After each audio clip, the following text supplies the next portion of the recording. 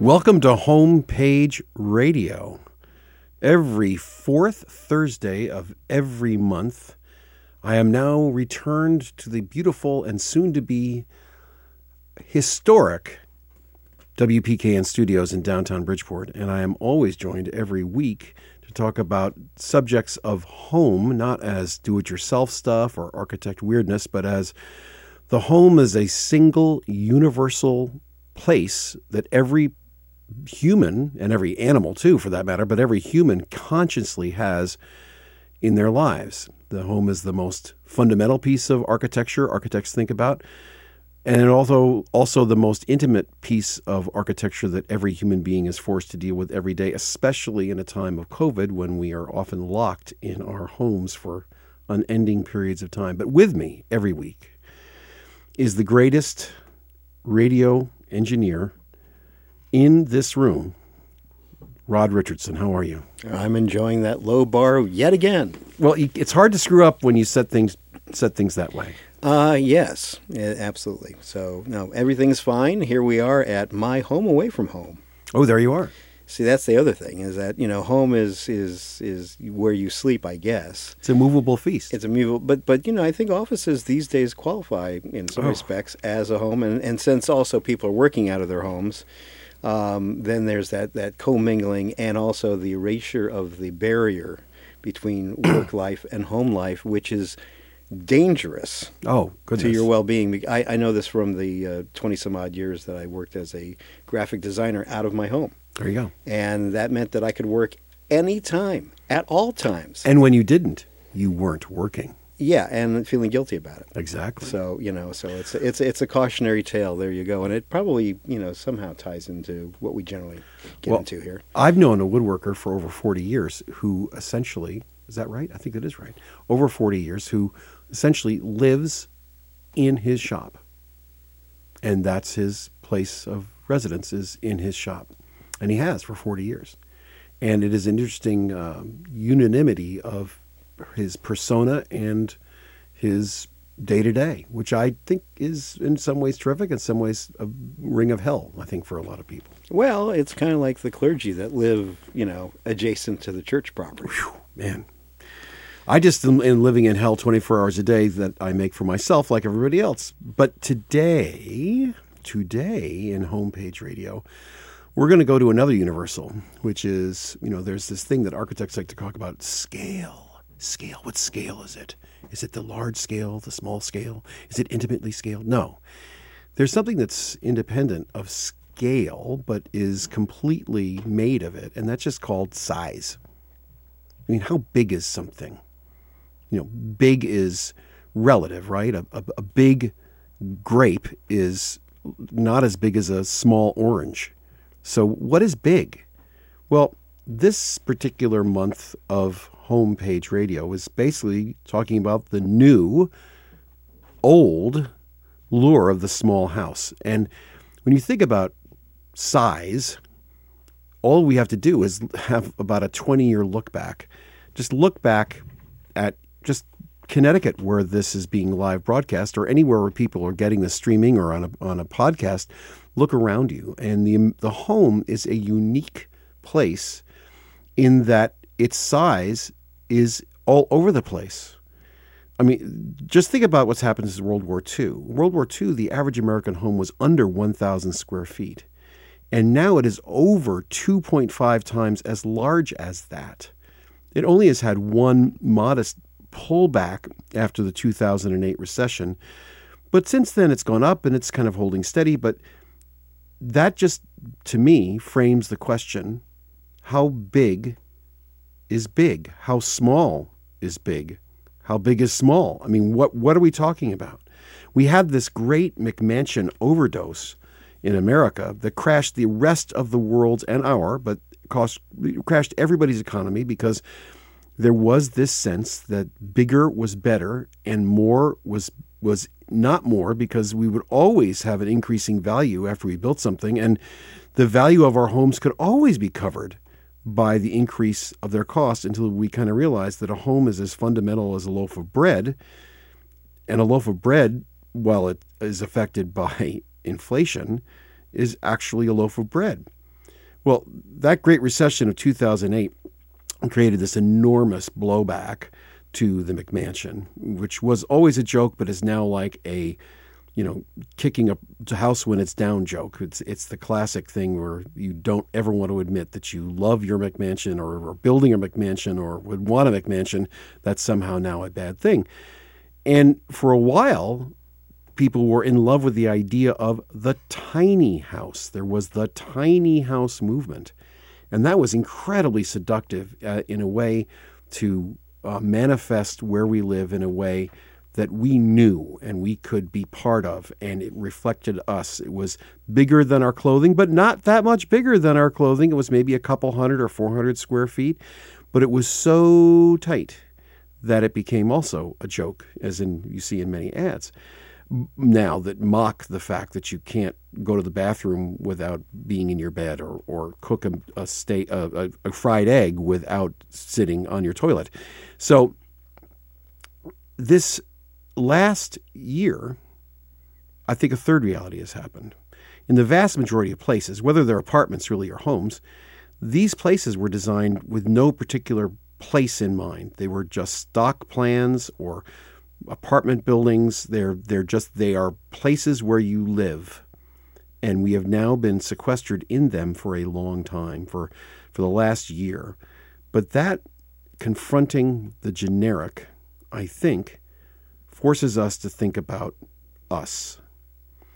We're forced to think about what we need, because either the home is too small because we don't have a place to do those endless Zoom calls, or it's too big because now you're there and you realize you don't go into these 3 rooms, or it's just a bad place. But that comes to a time in the century, really, where we really do not know. We really do not know where we're going. We live longer. So generations combine. We take care of our parents. Our children live with us longer. Divorce is now more prominent.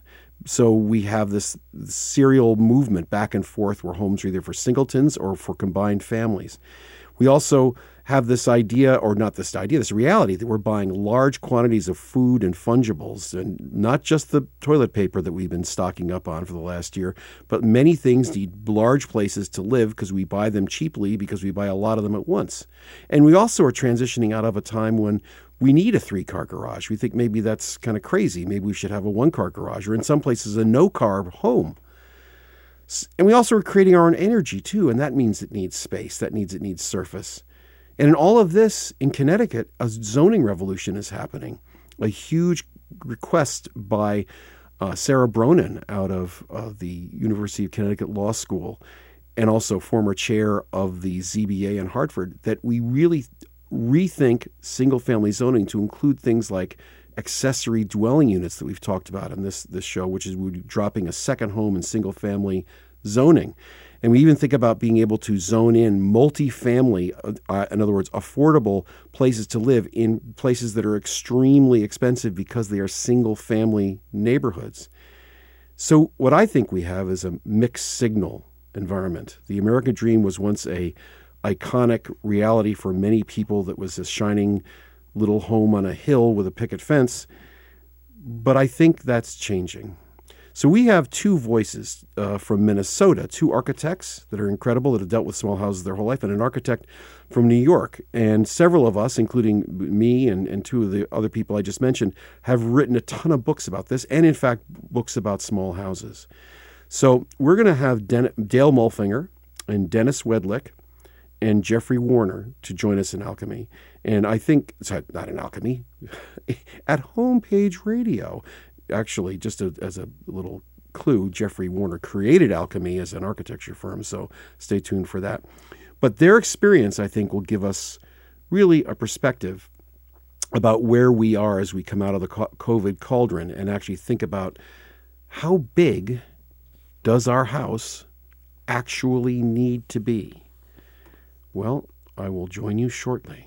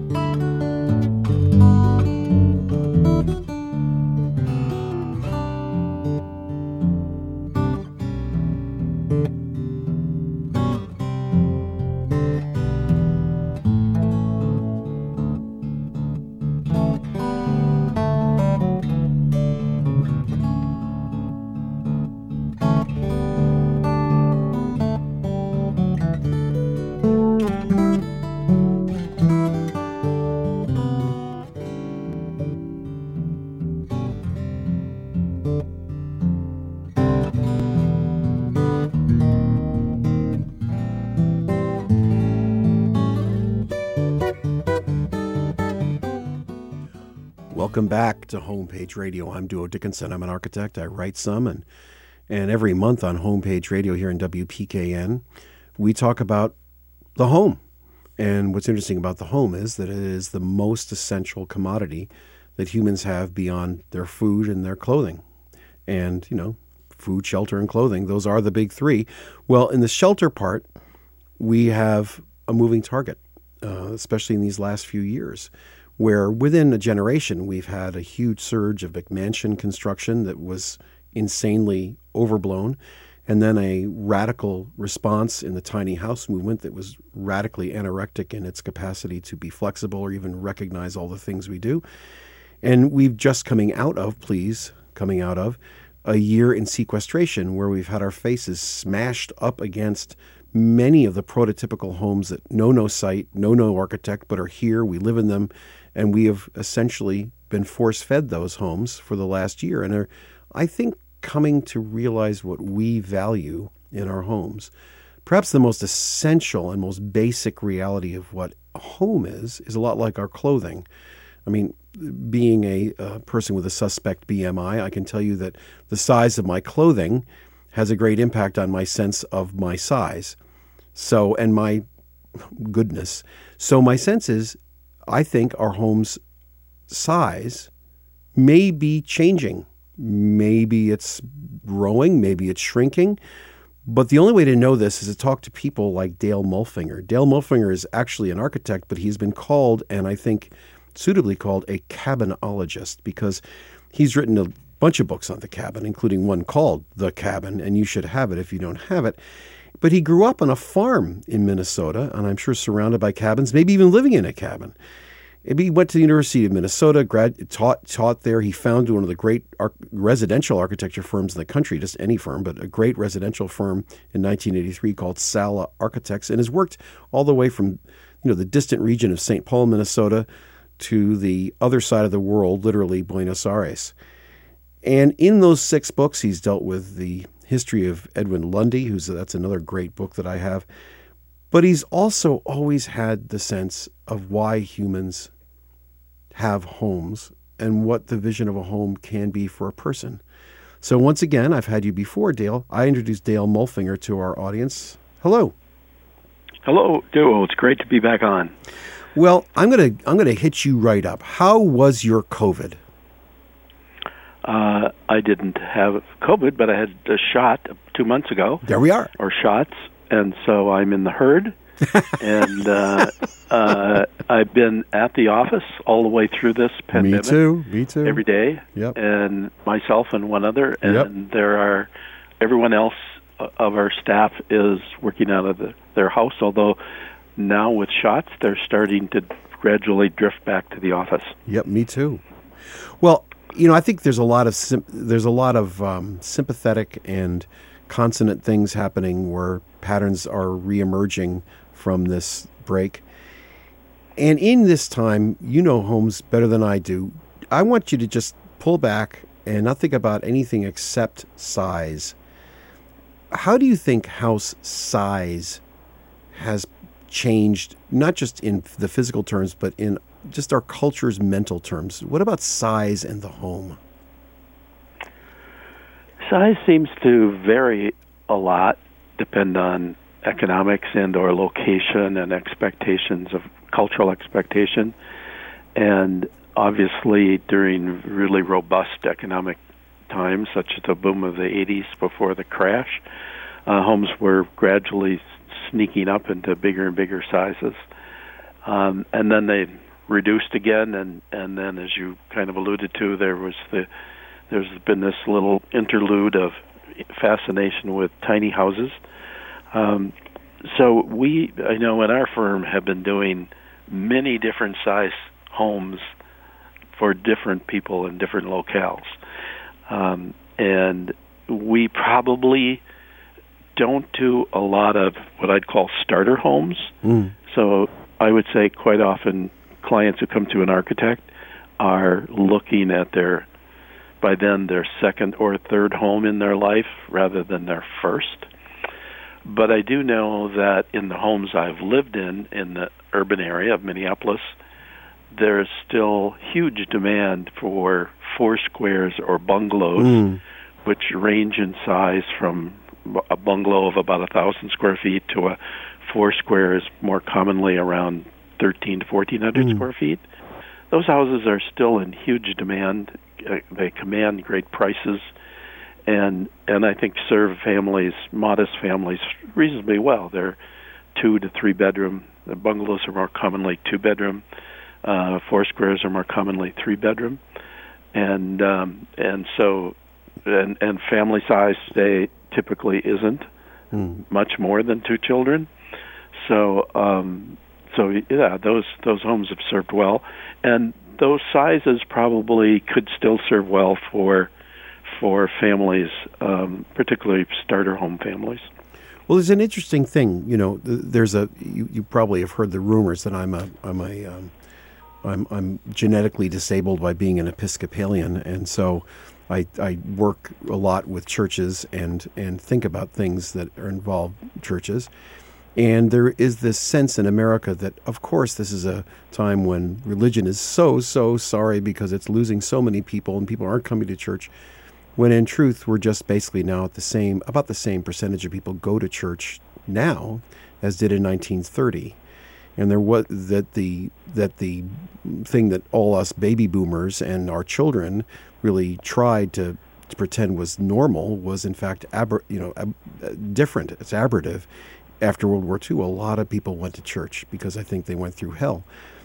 Do you think that there's a similar aspect to the post-World War II sort of exuberance or optimism or even just hope or even just recovery that made homes bigger than they will be, and that the prototypes you're talking about, the 1,000 to 1,500 square foot that was the history of the American home really for about 100 years before World War II, do you think that that's our future? Well, post-war, isn't Levittown post-war? Yeah. And the Levittown Cape Cod houses were probably, at best, 1,300 square feet. So I think there certainly was a post-war period when houses were modest. Yes, over time, houses have grown. Unfortunately, they've grown more in garages than they have in the house. From no garage to 1 car, 2 car, now 3 car or more. And so now you get a little dinky house attached to a big garage. But those Levittown houses served modest-sized families back then, and they can still serve families. But there are certainly expectations today that probably people seem to want more than just the basics. So the basics being a kitchen, a dining, a living area, and maybe that's all one area. But then a bedroom for each child and the parents. And then usually some rooms beyond that, as Sarah Sasenka would say, the away room or the rec room or some place to kind of get away from the family at times besides your bedroom. And I think I think there's a new phenomenon, which is that because of the internet, independent of COVID, because it would have happened anyway, but accelerated by the pandemic, I think now working at home is not weird. Working at home is kind of normal, not for a lot of professions, but for some professions now, working at home might actually be the default reality that is now getting designed into production homes. But I think existing homes are being modified to accept that role. At the same time, people are having fewer children, and more stuff that they want to buy in bulk and store. So if somebody put a gun to your head, Dale Molfinger, Mr. Cabinologist, Mr. great author and architect, what would you say the home would be like in, say, your grandchildren having children? What would the home when your grandchildren have children, what do you think the home they're going to want will look like? Well, if they have to pay off all this national debt we've now accrued, it might be pretty tiny. But I think homes in the 1,000 to 2,000 square foot range will remain a very effective dwelling for families. And you can still, in that space, have enough room to have a little getaway office if you need, or it can be a cubby or a piece of a bedroom. So I think that range will fit well, and I think as we mature as a culture, you can see these younger generations are probably more interested than our generation was of spending time at the coffee shop with their friends. So there's more of a culture that's out and beyond the house in terms, and so therefore the house does not have to be as big because you're not entertaining as much in the house. You're more likely to eat out, and you're more likely to spend times biking or hiking or doing things that are outdoors than maybe people were doing 20, 30 years ago. So I don't think we'll feel such a large need to have multiple room after room after room type. You know, the rec room, the TV room, you start naming all the various names we put on rooms. The exercise room, you know, will we all want to exercise at home with equipment, or will we want to return to the gym post-COVID? I think one of the reasons we liked the gym was it's a social space to exercise. Yeah. And exercising alone isn't as much fun for some people, for many people, as exercising with a group of people. So I don't think we're going to see a huge need to make the home bigger, other than some people just seem to need to show off with their house. And always have. And so the house, you know, takes on this another attribute. But that's, I think, a bit of a minority. You know, if you really look at the broad total number of houses built, it's a minority that are seeking the 3,000, 4,000, 5,000 square foot homes. We're working on one right now at 7,000 square feet. There you go. So it's not something we don't do. No. And this is a multi-generational house, but it's a big structure.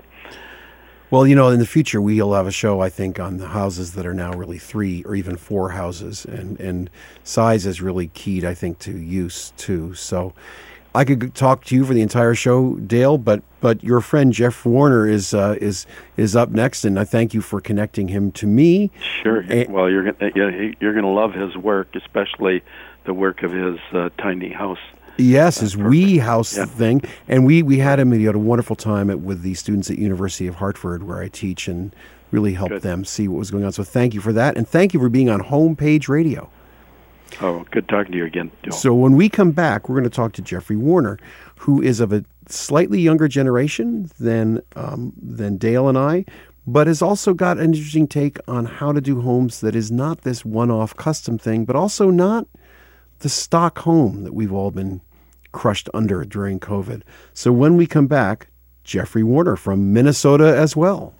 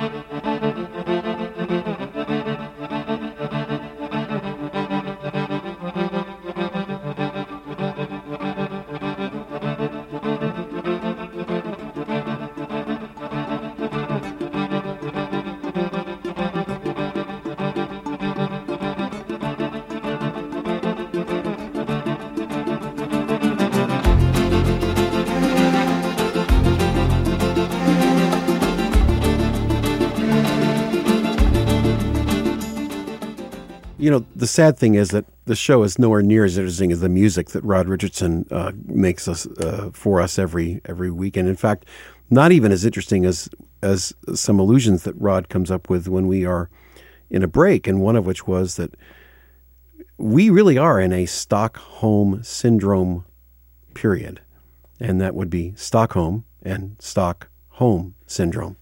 So in that spirit, I want to bring in a terrific architect, Jeffrey Warner, he is also from Minnesota, just like Dale Mulfinger that we talked to, and they're friends, and they have both been on the cutting edge, I think, of how people think about where they live and how they live and what the homes mean, not from the elite top-down, capital A architecture, thou shalt like modern buildings or thou shalt like historically perfect buildings, more about, well, what do you want and what do we need and how do we get there?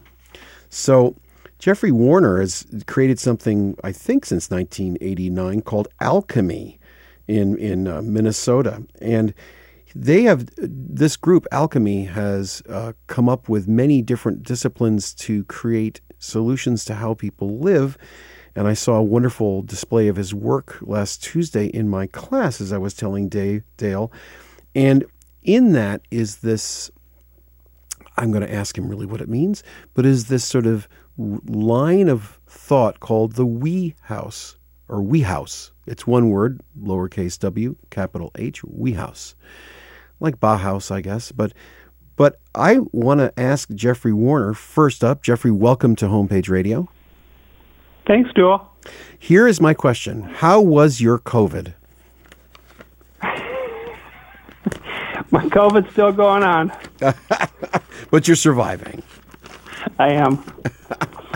So before I get general, I'm going to get very specific. I'm just going to ask a real simple question.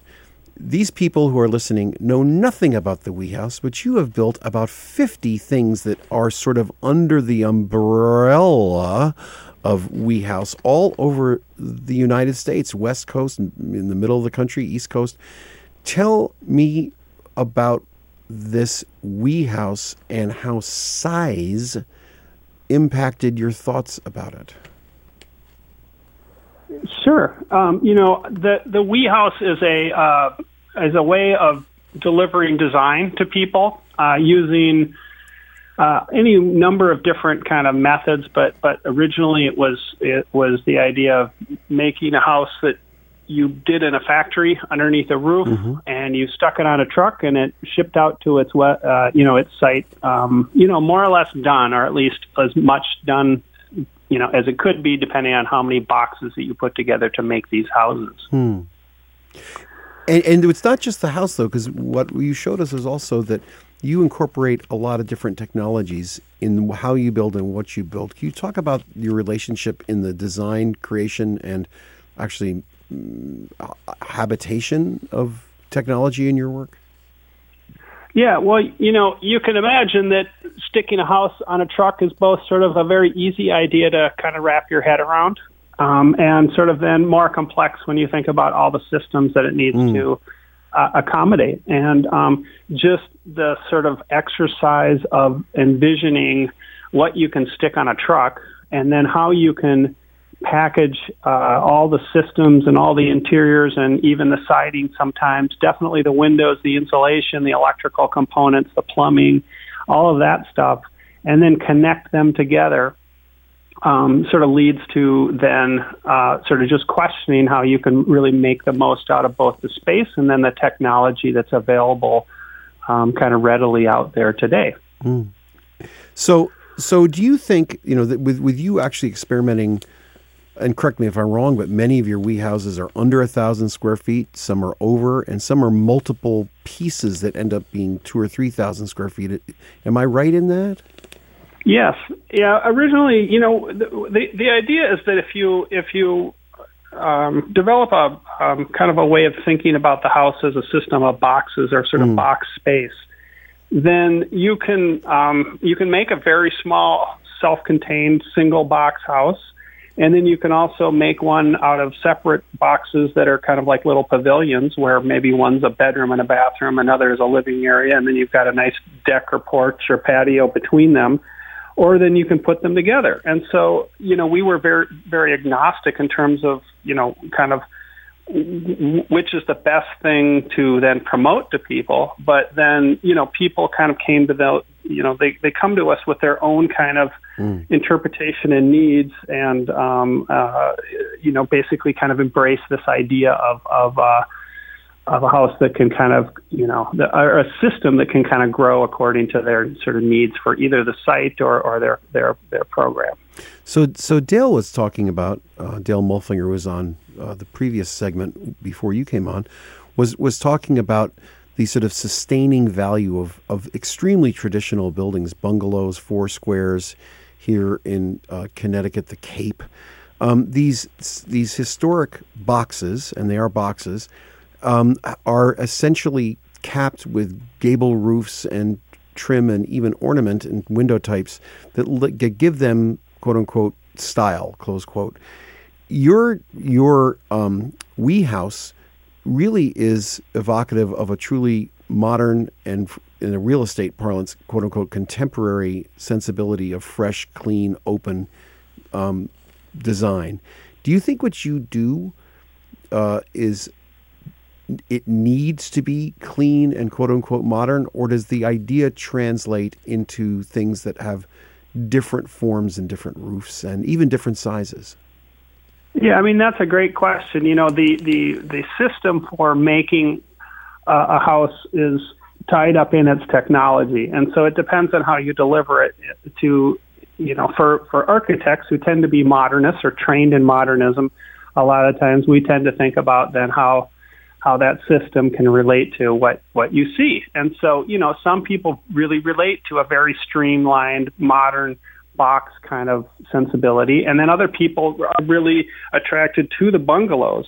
And really, you can have modernist responses with either one of those, I guess, iconographies or, way the house looks, I think. And what modernism is just trying to do is, I think just sort of maximize the sense of space and the technology that goes in a house, with maybe less decoration or maybe a different kind of decoration, that allows both kind of traditional houses and sort of flat roofed houses, I think, to just kind of do more than they would if you were kind of having to shove into a specific vernacular style necessarily. So in this weird time, and I do think this is a change time, you've now been doing this for a lot longer than Dale told me, or he called you a young architect. I would call you a younger than me architect. Bless Dale, right? Yeah, exactly. And I'm younger than Dale, so I'm in the middle of the totem pole. The real question for you, I think, as somebody who's now done this for a while and done this from a different perspective than most architects have, and I think even and also most home builders have, you're sort of in that interesting place that's neither commercial builder nor esoteric architect. You're somewhere in this large connection between the two. Do you see that there is, as Dale does, this sense that there's a future in the we idea, that we may be thinking that the best house is smaller than it was in the first years of the 21st century? Oh, absolutely. I mean, and when the turn of the millennium came through, the average house was pushing. I mean, this is the average house was pushing around 2,500 square feet, and new houses were even more than that. The pressures that were put on people around that time for high costs and shortage of labor are similar to what we're dealing with now for different reasons, but also very, kind of germane, need that we need to figure out how to make our cities more livable, how to reduce transportation, how to increase quality, how to serve people with less cost and more utility and more sustainability. And then, the changes that we've seen in the last 20 years through the Great Recession has also led to an increase in just awareness of sustainability.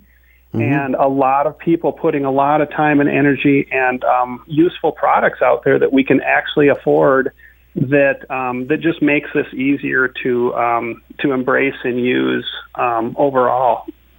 Well, I could go on and talk about this for. I just could say we could talk about this for a long time, because the whole idea of this being part of a larger sustainable ethic would take hours. But in the meantime, I'm going to talk to somebody who you might know, Dennis Wedlick, next, and he's from New York, and his book's on small houses, and your thoughts on the Wee House are almost directly consonant with each other. So I think this program really says that size does matter. So I just want to thank you, Jeffrey, for coming on the radio show. And when we come back, so thank you again, Jeffrey Warner, for being on the show. And when we Thanks very much, Bill. Anytime. And when we come back, we're going to talk to Dennis Wedlick out of New York City, a great architect and author.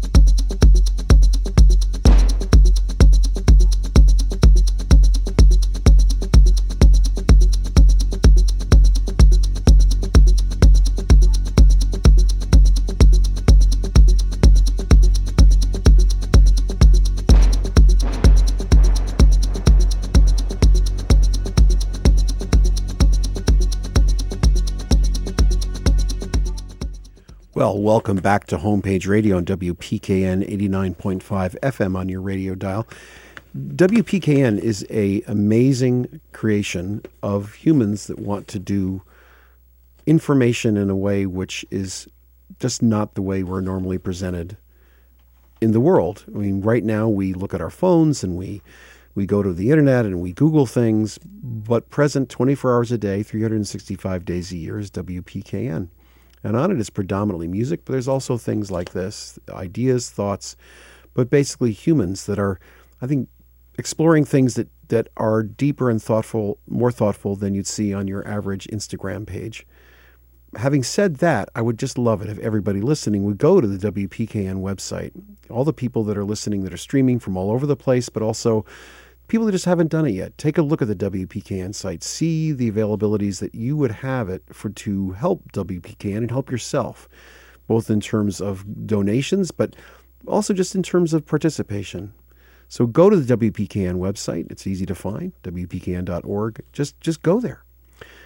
Well, this month's contribution to Homepage Radio is basically called House Small.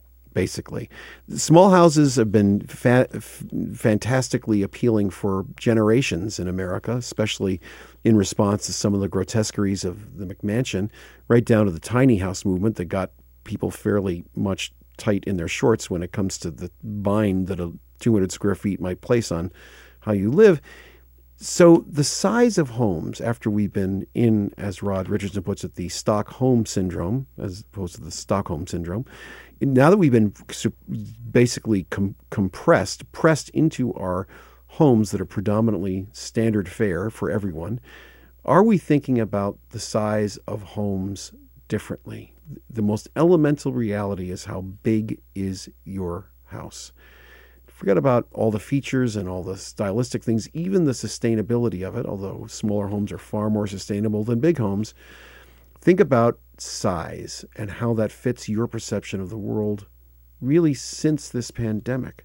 So with us is one of the great architects in America, Dennis Wedlick. And Dennis had his own firm for about 30 years after working a dozen years with the amazing Philip Johnson, who's had many interesting bios and other things written about him.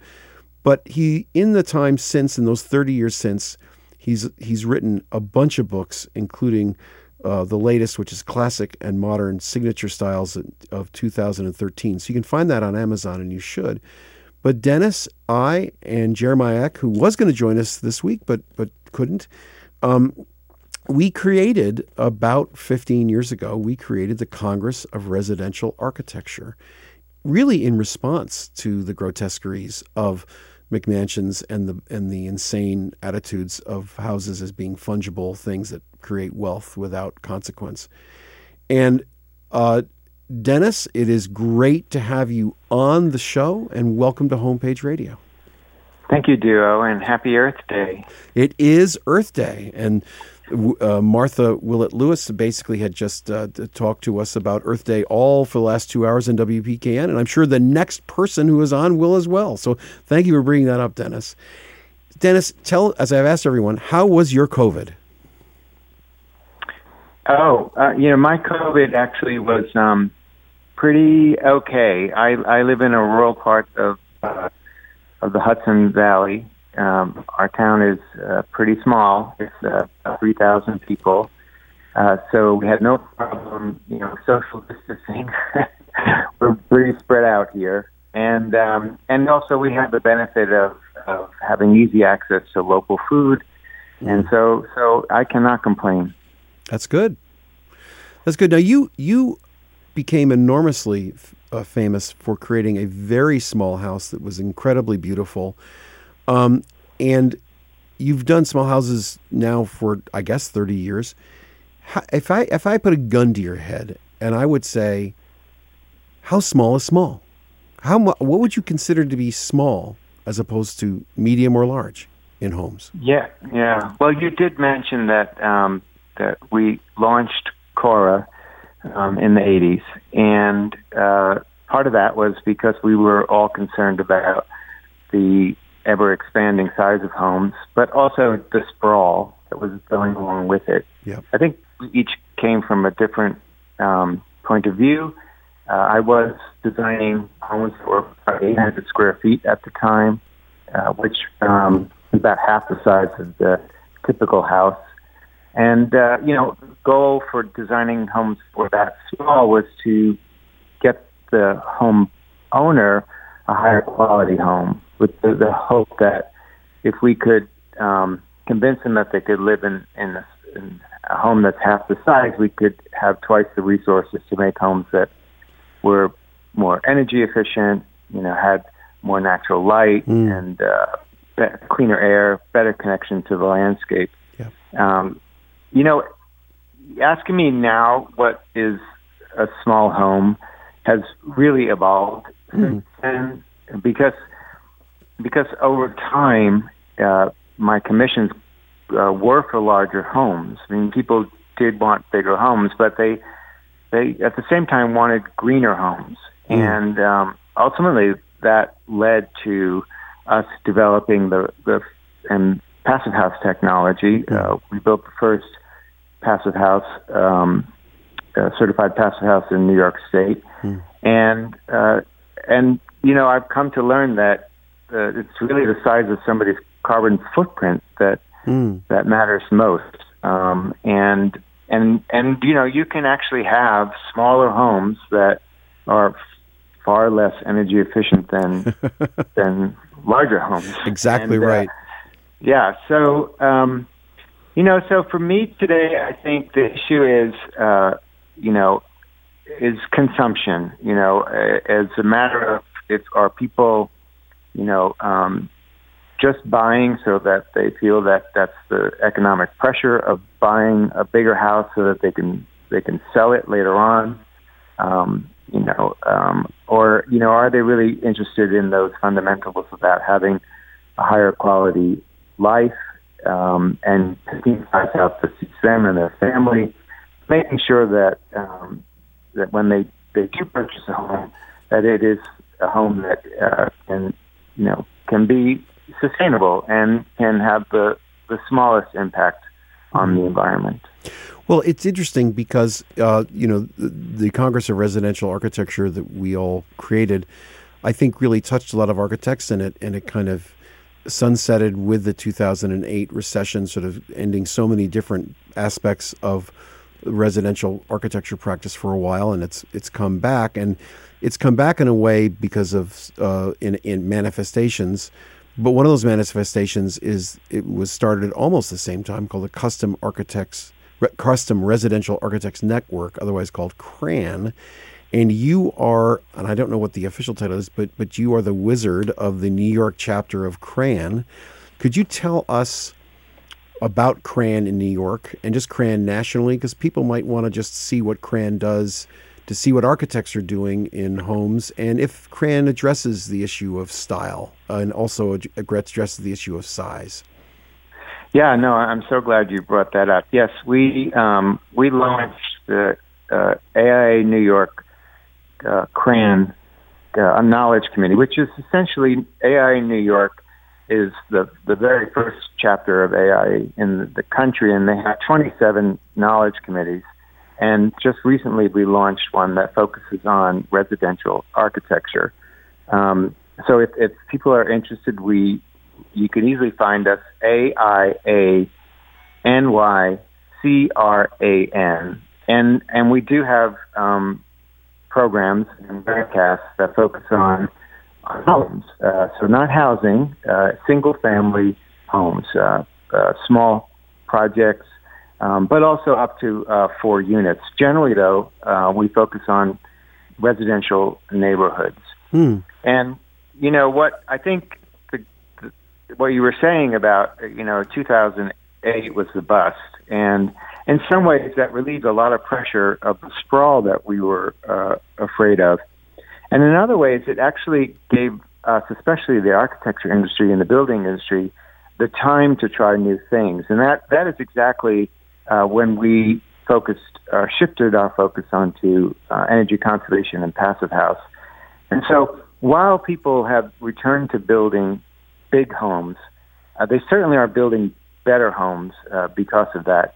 In New York State, we are just 2 code changes away from requiring all homes to meet passive house standards, which is generally 90% reduction in heating loads. It's about an 85% reduction in cooling loads, and it should promise to be about a 75% reduction in total energy use.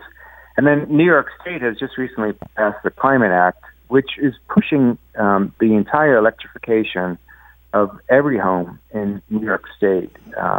So it wouldn't be a long stretch, combined with the changes in the code and electrifying, to get almost all homes in New York State to be net zero. Well, here's a real question I have for you, because net zero and passive home and all these other I'd say heavily marketed things have always been appealing because of their efficiencies.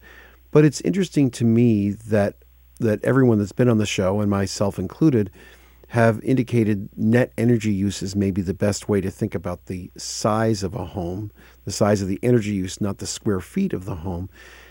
In any of these code things, because I'm unfamiliar with New York's code in this way, tell us, is there anything that mitigates for or against the size being larger or smaller in a home? No, nothing that will mitigate against homes being larger or smaller. The New York State has an unusual problem. It's we don't have a lot of new homes being built. So we actually have a rapidly aging housing stock. And the problem is people don't have new homes to move into. They're just too expensive. It's just remarkably too expensive to build new homes in New York State. So the real aim is to get people that are in homes to get them help to retrofit their homes so that they're more energy efficient. The other interesting thing that we're looking at in New York State is shifting the paradigm about how new homes are built. See, one of the reasons that homes got so large is because developers needed to make the money on the return of the investment in the subdivision of the land. Right. And the only way somebody would pay $100,000 for a piece of land that the developer paid $1,000 for was to get a big house on it, or else they didn't see the value on it. So to shift the paradigm, we're trying to get more communities to look into taking that developer model away and having like land trusts where you don't need to make a big return on the subdivision of the land, and therefore you can build smaller homes that are more affordable, and people would then own their land in the way like a 99-year lease works, like programs you would find in the city, and that shift will keep homes.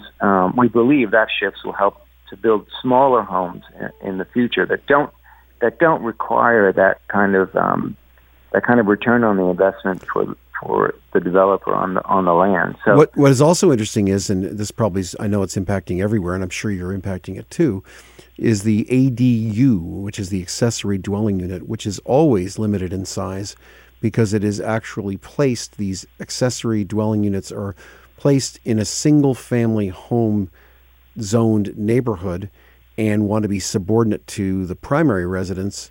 So they are often mandated to be under 1,000 square feet.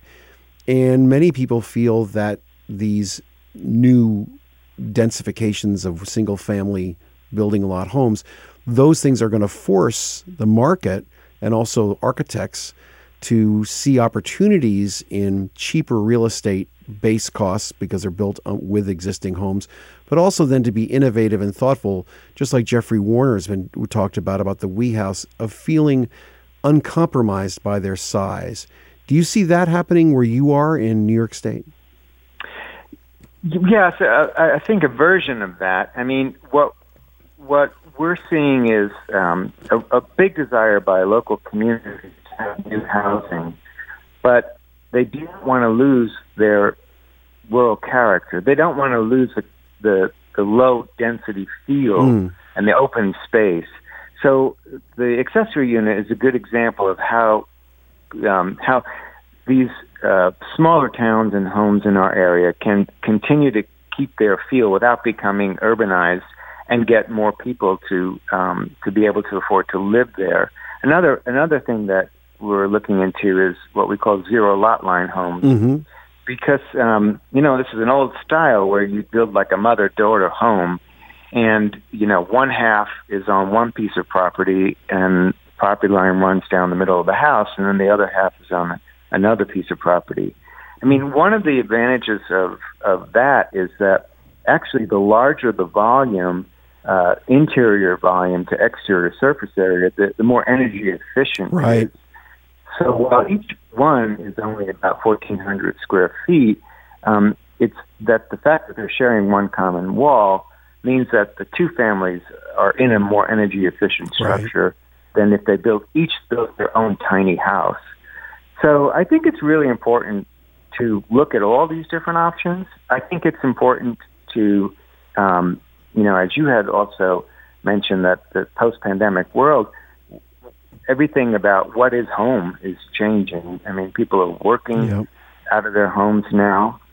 So the idea that the cities are the only place that you can find a sustainable lifestyle, that is shifting. And I think that's an important thing for people to realize, that to look at your bottom line carbon footprint and the choices you make, wherever you are.